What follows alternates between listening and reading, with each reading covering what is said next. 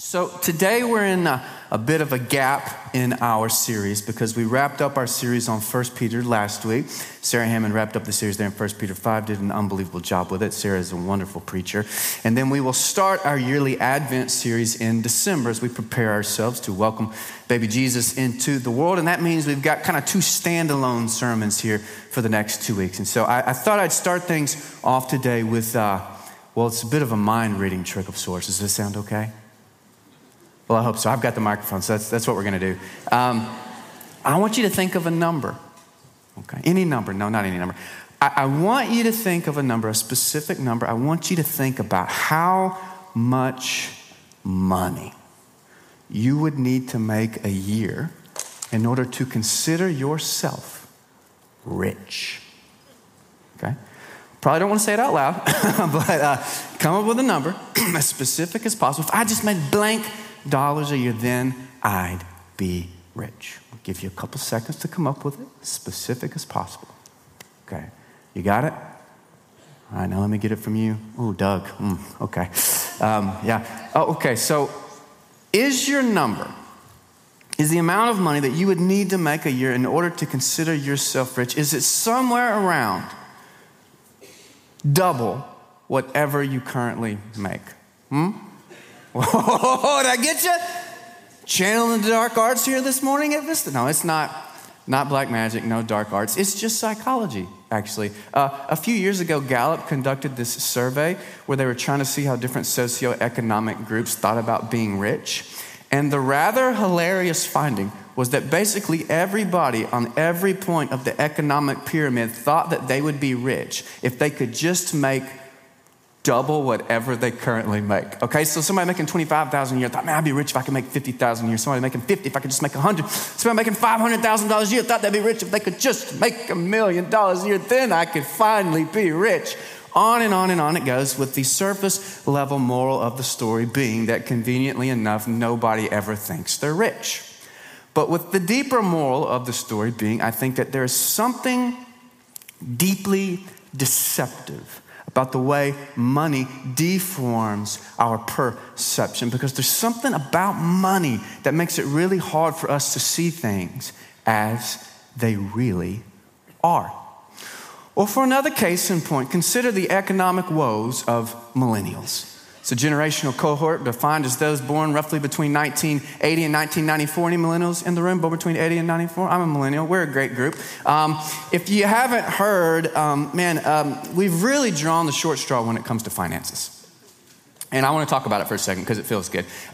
We make way less money than all previous generations did at our age. And so that's why we're having less kids. You're always on us about birth rate, blah, blah, blah. It's because we can't afford these kids, because we don't make enough money, and we can't buy houses. And frankly, it's all your fault, boomers. I don't mean to lay it at anybody's feet, but it's really mainly your fault. As millennial author Jill Filipovich puts it in her book called Okay, Boomer, Let's Talk, we're only now starting to grasp the degree to which we millennials have gotten screwed. Her word, not mine. And we're responding with desperation and sometimes anger. That's where the phrase, okay, boomer, comes from. It is a final, frustrated dismissal from people suffering years of political and economic neglect. Now, as a fellow millennial, I completely agree with everything that Filipovich has said. And I, too, am tired of drawing the economic short straw. I'm tired of being financially left behind. That's the way I see it. And the only problem with how I see it is that it's basically completely wrong, because as it turns out, not only are millennials not doing worse economically than all previous American generations at the same age, but it's kind of embarrassing, but we're actually doing quite a bit better than all previous generations are doing at the same age. For example, check this graph out. It shows that we actually make more, and yes, finance people, this is adjusted for inflation, okay? Adjusted for inflation, we know. Than all the previous generations. We're actually making more. And this is not just true at like the high end of the economic continuum, but the low end, as well as the percentage of millennials who are living in poverty is actually lower than it was in all previous generations as well. So as it turns out, my bad. And so given that millennials are actually, we're doing pretty relatively well financially, how did this narrative take hold that we're doing so poorly? It's all the boomers' fault. Well, once again, you see how psychology shapes reality. Profoundly so, especially when it comes to money. Here's how Jean Twenge summarizes it. She says, the classic formula says that happiness equals reality minus expectations. That's a great definition, by the way. So if expectations are high and millennial expectations were sky high because our parents told us we'd be running the world by the time we were 25, then reality won't measure up even if it's pretty good, because even good outcomes can be disappointing if they don't meet expectations. And so once again, the moral of the story is that money has a habit of making it really hard for us to see things as they really are. And that's a really big problem. And so if you have your Bibles, we're going to turn to Malachi 3. It's the last book in the Old Testament, probably about the last page in your Old Testament there. And it is a classic, and I must warn you, very blunt text about money and possessions and stuff and the different perceptions that God and we have on it all. Okay, so it'll be up here on the screen. You can read along if you'd like. Malachi 3 verses 1 through 12. It says, behold, I'm going to send my messenger, and he will clear the way before me. And the Lord whom you seek will suddenly come to his temple, and the messenger of the covenant in whom you delight, behold, he is coming, says the Lord of hosts. But who can endure the day of his coming, and who can stand when God appears? For he's like refiner's fire and like fuller's soap. He will sit as a smelter and purifier of silver. He will purify the sons of Levi and refine them like gold and silver, so that they may present to the Lord offerings in righteousness. Then the offering of Judah and Jerusalem will be pleasing to the Lord, as in the days of old and as in the former years. Then I will draw near to you for judgment, and I will be a swift witness against these sorcerers and against the adulterers and against those who swear falsely and against those who oppress the wage earner in his wages, the widow and the orphan, and those who turn aside the alien and do not fear me, says the Lord of hosts. For I, the Lord, do not change. And therefore, O sons of Jacob, you are not consumed. Now, from the days of your fathers, you have turned aside from my statutes, and you have not kept them. So return to me, and I'll return to you, says the Lord of hosts. But you say, well, how shall we return? Well, will a man rob God? And yet you're robbing me. But you say, well, how have we robbed you? Well, in tithes and offerings, you are cursed with a curse, for you are robbing me, the whole nation of you. Bring the whole tithe into the storehouse, so that there may be food in my house. And test me now on this, says the Lord, if I will not open for you the windows of heaven and pour out for you a blessing until it overflows. Then I will rebuke the devourer for you, so that it will not destroy the fruits of the ground, nor will the vine in the field cast its grapes, says the Lord of hosts. And all the nations will call you blessed, for you shall be a delightful land, says the Lord of hosts. Okay, Malachi 3, 1 through 12. Malachi is an interesting, not super read little prophetic book that is structured with this very distinct formula that you see all through the book, where God will offer like an assertion. God will say something. And then the people Israel will respond with this question that's actually a veiled rebuttal. You know what I mean? Don't you love those? It's a question, but it's really a rebuttal. And then God will respond to their rebuttal with a clarifying statement that proves how his original statement still holds true.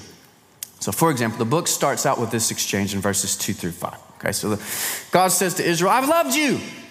And Israel responds, well, how have you loved us, God? We don't feel very loved. And God responds, well, I judged the Edomites for you. They really sucked, and I sorted them out for you. And so that's how I've loved you. Okay, so this is the basic exchange we see all throughout the book. Here in chapter 3, we have some similar rhetorical, like jousting, wherein God and Israel are arguing about whether or not God has been unfaithful to Israel or Israel has been unfaithful to God, and how they can get past this impasse in their relationship. And so in verses 6 through 7, God asserts his faithfulness by stating that Israel's very existence is due to God's faithfulness and not Israel's, because Israel has not been particularly faithful. Okay, and so verse 6, God says, from the days of your fathers, you've turned aside from my statutes and you have not kept them. God then follows this up with a reasonable suggestion. I think, return to me, and then I'll return to you. And that seems reasonable to me. Does that seem reasonable to anyone else? Return to me, I'll return to you. Sounds reasonable to me. But if any of you have ever argued with your children, as God is here, then you know that reason rarely prevails. And so rather than just taking the L, kids never want to take the L with their parents, Israel offers this rebuttal in the form of this very petulant, childish question, where they ask God, well, okay, you say that we should return to you. Well, how then should we return to you? And I don't know what kind of answer they were expecting. But I do not think they were expecting God to go this hard in the paint, right? Because God goes pretty hard. God says, oh, you want to know how you should return to me? You just can't even, come up with anything in your mind for what you could do to return to me. All right, let me help you out here. I would like you to return to me by stopping robbing me. Now, I do not believe in reincarnation. But I could swear that God is arguing with my kids here because they refuse to back down. And they still offer another question. They want to argue about it more. And it's like, okay, God, we're robbing you. How exactly are we robbing you, God? At this point, you can tell God's just had enough. And God's like, oh, you really want to do this, huh? Like, we're going to do the whole thing right now. Right? We're just going to take the gloves off and do the whole thing. All right, you asked, I'm going to tell you, here's how you're robbing me. You're robbing me in tithes and offerings. That's what God says. Now, I know that we got a lot of people from a lot of different backgrounds here at the Vista. It's one of the things I love about our church. And so when we hear, the phrase tithes and offerings, I know that a lot of us hear a lot of different things. And so do a little bit of background here. The word here translated to tithe is the Hebrew word ma'aser. Been a while since I've had Hebrew, but something like that. And it basically means a tenth, right? So tithe from ma'aser, which means a tenth. The concept of the tithe stretches back very deep into Israel's history. In Genesis 14, Abraham promises a tenth of his spoils of war to this king named Melchizedek.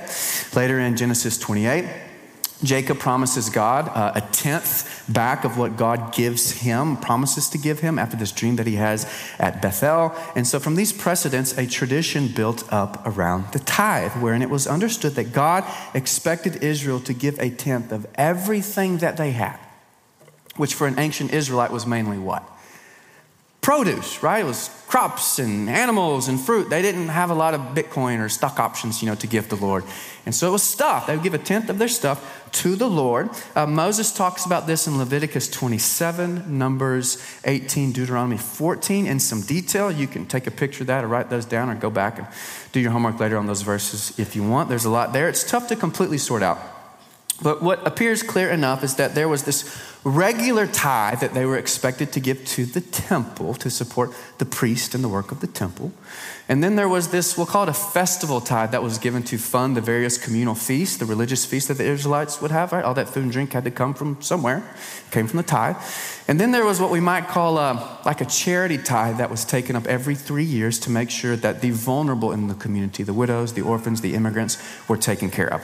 It's tough to sort out whether this was one single tithe that was put to 3 different usage or whether it was 3 distinct tithes. But what is clear is that an ancient Israelite was expected to give between 10 and, to be precise, 23.3% of his or her income back to God, primarily in the form of giving to the temple, which was the center of ancient life, and the understanding that this tithe would be used to invest in the community's mission, worship, maintenance, witness in the world. All right, so that's a brief history of the tithe. There you go, pretty painless, wasn't it? And it brings us this very important and somewhat stubborn question, though, of why? Right, why would a God who needs nothing, who is incapable of needing anything, ask us to give him something, anything? Why would God do that? Well, first off, the tithe was an act of remembrance, wherein God invited his people to remember that no matter how hard they had worked for their crops, and you think you work hard, imagine being an ancient farmer. No matter how hard they had worked for their crops, they had still received all of it as a gift. Because as Psalm 24 verse 1 reminds us, the earth is the Lord's and all it contains. All is a very comprehensive word, yes? It was a reminder that no matter how much they felt like they had earned all this stuff, imagine how hard they worked for this stuff. I know how hard a lot of you have worked for a lot of your stuff. And no matter how hard you worked for it, it was still all a gift because your very existence was a gift. Because look, sure, you can work a field. You can work a field really hard. You can work a field well. You can work a field, but can you make a field? Can you make a field? We had a farmer in the first service randomly sitting in the front row. He assured me you cannot, right? I'm not saying clear a field, okay? I'm not saying cultivate a field. I'm saying, can you make a field? Well, no, because technically speaking, humans can't make anything. Because what we call making is actually just what? It's just us moving around things that have already been made, right? We call it making, so we make ourselves feel good about ourselves. No human has ever made anything. You can't make a feel. And this means that dependence is the truest thing about you. Which means that gratitude is the best thing for you. And so we give back to God from what God has given us in order to remember that everything we have, hear me on this, everything we have, no matter how hard we have worked for it, it's all still a gift. And if you find that hard to believe, man, and I get it, I find it hard to believe, but if you find it hard to believe, then you know what that means, right? It means you have not fully understood the situation you have found yourself in as a human. It means you're living in denial about your dependence. Because, my man, you are dependent all the way down. And this helps us understand why God uses this really confrontational language, right? It is very confrontational. This language of robbing to describe Israel's economic unfaithfulness, because Israel, dare I say, like many of us, had somehow come to believe that tithing was an act whereby we, when we can, we graciously give God some of what is ours. And so God ramps up the rhetoric and God says, no. That's not what tithing is. Rather, tithing is you giving me back from what is mine. It's not yours. As a reminder that everything you have, no matter how hard you have worked for it, it is all mine. In other words, God does not see our failure to tithe as a failure to be as generous as we should probably be when we can. Rather, God sees our failure to tithe as what? Robbery. That's what God says, is us robbing him. So God tells us to tithe to cultivate gratitude through remembrance of our dependence, okay? Clear enough, not fun, but clear enough. And then there's this other why question that needs to be addressed, and it's why God expects our tithing to take this particular form, okay? And here's what I mean. So God wants us to give to cultivate gratitude and remembrance of our dependence. That's clear enough. But how exactly do you give something to God? You ever thought about that? So let's pretend you're an ancient Israelite, okay? And you have 10 baby goats. What's a baby goat called? I'm going to call it a goatling. Not a farmer. You get 10 goatlings. I like goatling more than kid. We're going to stick with goatling. But I think you're right. I do think it is a kid. So you got one of these goatlings, and you want to give, we'll call him Sammy. And you know you need to give Sammy to the Lord. That's the least you can do. And so how are you going to do that? How are you going to give Sammy to the Lord? Are you going to walk to the top of the tallest mountain in the area and, you're going to throw him up there and hope the Lord catches him? My bad, Sammy. Turns out maybe there was another way. What are you going to do?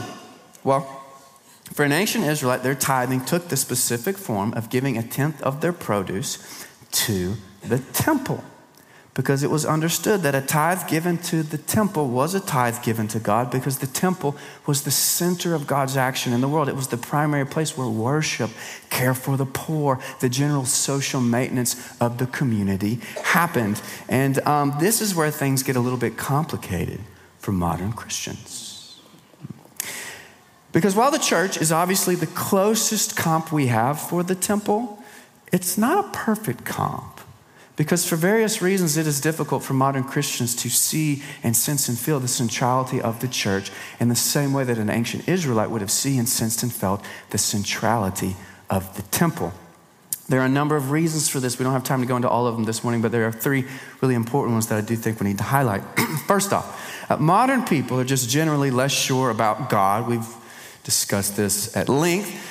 And so they're obviously going to be less sure of giving to the church, right? That makes sense. If the church is centered around this belief in God, it makes sense that as modern people believe in God less, they're going to give less to the church. It makes sense. Second, as I've noted numerous times over the years, modern people are increasingly skeptical of institutions across the board. I've told you before that American trust in its major public institutions is at a record low for every single public institution. Government, police, church, you name it, just not trusting the institutions is kind of our thing, if you haven't noticed.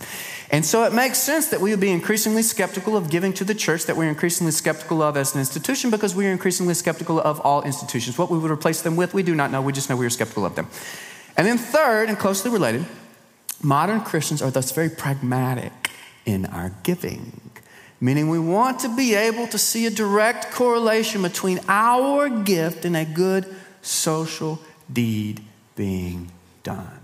If I'm going to give to you, I want to be able to see with mine own eyes what good social deed this gift accomplishes. So, for example, over the years, we've noticed that when we do like a specific social kind of good deed fundraising request, which we do frequently here at Vista, we're glad to do so.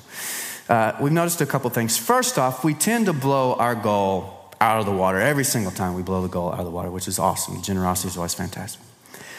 But then we've also noticed that there are a lot of people who will give to these kind of specific one-off social good deed fundraising requests who do not otherwise give to the church like at all. Now, we've got people who've been coming to Vista for years. We pass the faith on to their children, their members here, who literally have never given anything. And yet when presented with a specific one-off social good deed fundraising request, they'll give. I've actually got a list I'm going to put up on the screen of names. I'm just kidding. Woo! If I ever want it to be my last Sunday, I'll throw that list up there and go out in a blaze of glory. I'm just kidding. There's no list. Actually, there probably is, but I don't have it. This is actually a phenomenon, though, that's much broader than the Vista, illustrated by the fact that this is really interesting. Okay, so in 1995, 45% of charitable giving went to churches. So overwhelming majority of it. Last year, only 27% of charitable giving went to churches. Isn't that interesting? Now, this is not intended as an accusation, but rather it is an observation, a very honest one, a factual one, about the way the modern Christian mind tends to think when it comes to giving.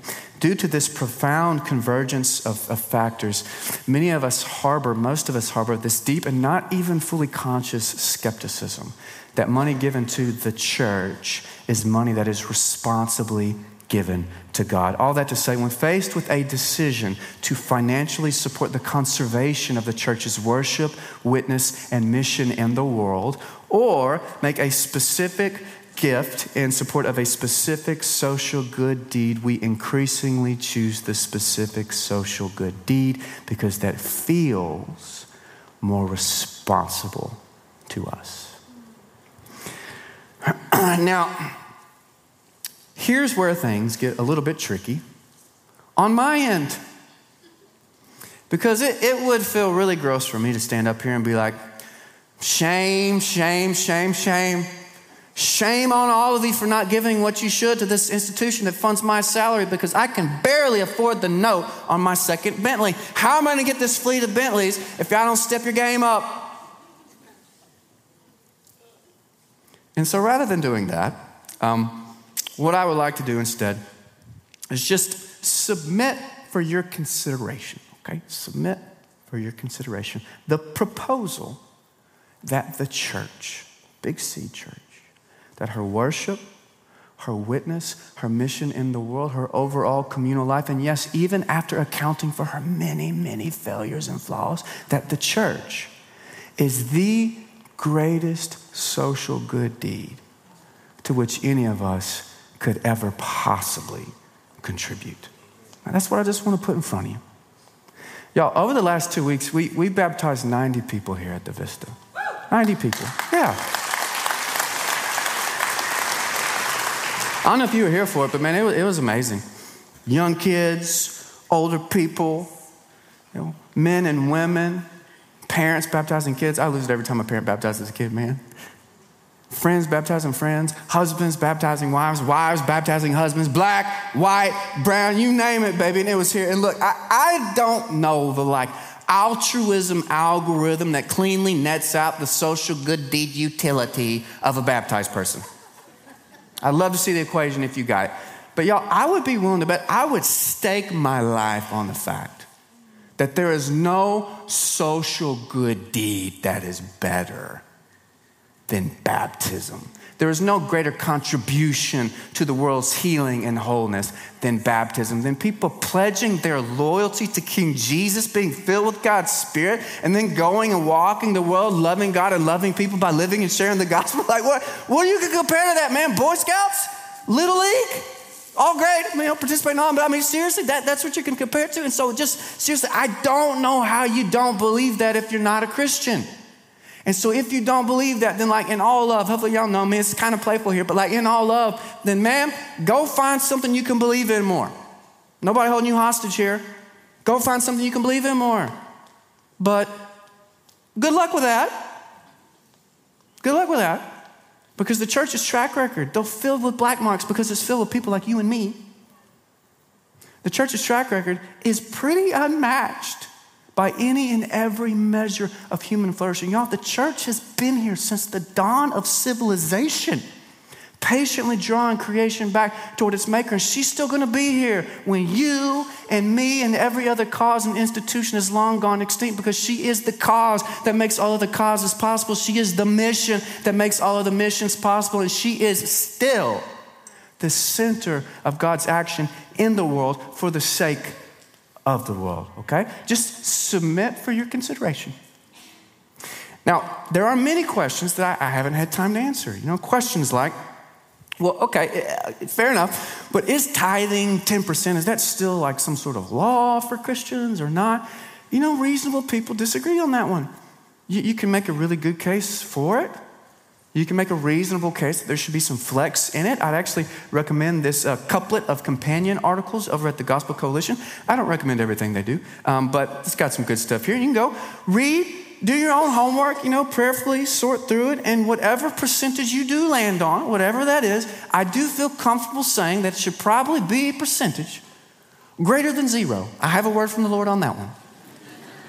As is often the case, C.S. Lewis perhaps said it best. I love this. He says, I don't believe that one can settle how much we ought to give. I'm afraid the only safe rule is to give more than we can spare. In other words, if our expenditure on comforts, luxuries, amusements is up to the standard common among those with the same income as our own, we're probably giving away too little. If our charities do not at all pinch or hamper us, I should say they're too small. Listen to this last line. There ought to be things we should like to do and yet cannot do because our charitable expenditure excludes them. That's one of those things that really sucks to hear, but it's probably true, right? Yeah, it's probably right.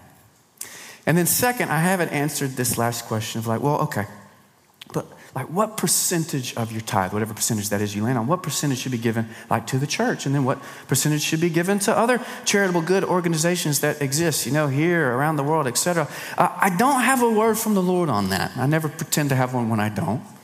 Beyond the word that I have already shared, which is that even with all of the necessary qualifications and confessions of failure, the church is the single greatest long-term systemic social good deed to which any of us could ever possibly contribute. And so our giving should probably reflect that in some way. Amen? Amen. Let's pray together. Gracious God, thank you for the gift of today.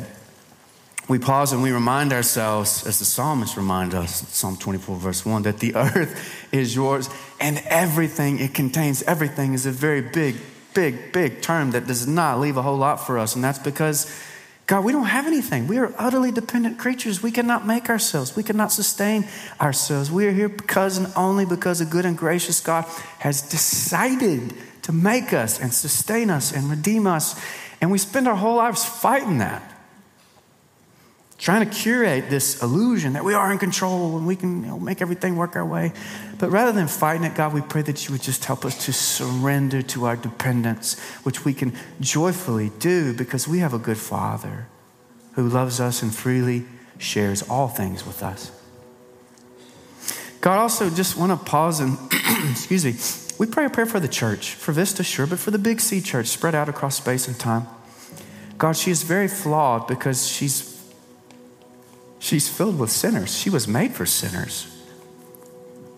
And that doesn't give her a complete pass, but it makes sense that she would be flawed. That's what she's here for, to help sinners find a place to belong and become whole. And so we pray for the church and all of her imperfection, that you would nevertheless help her to see her beauty, her constancy. God, we pray that we would pass on a healthy church to our children and to our grandchildren, to our grandchildren's children's children.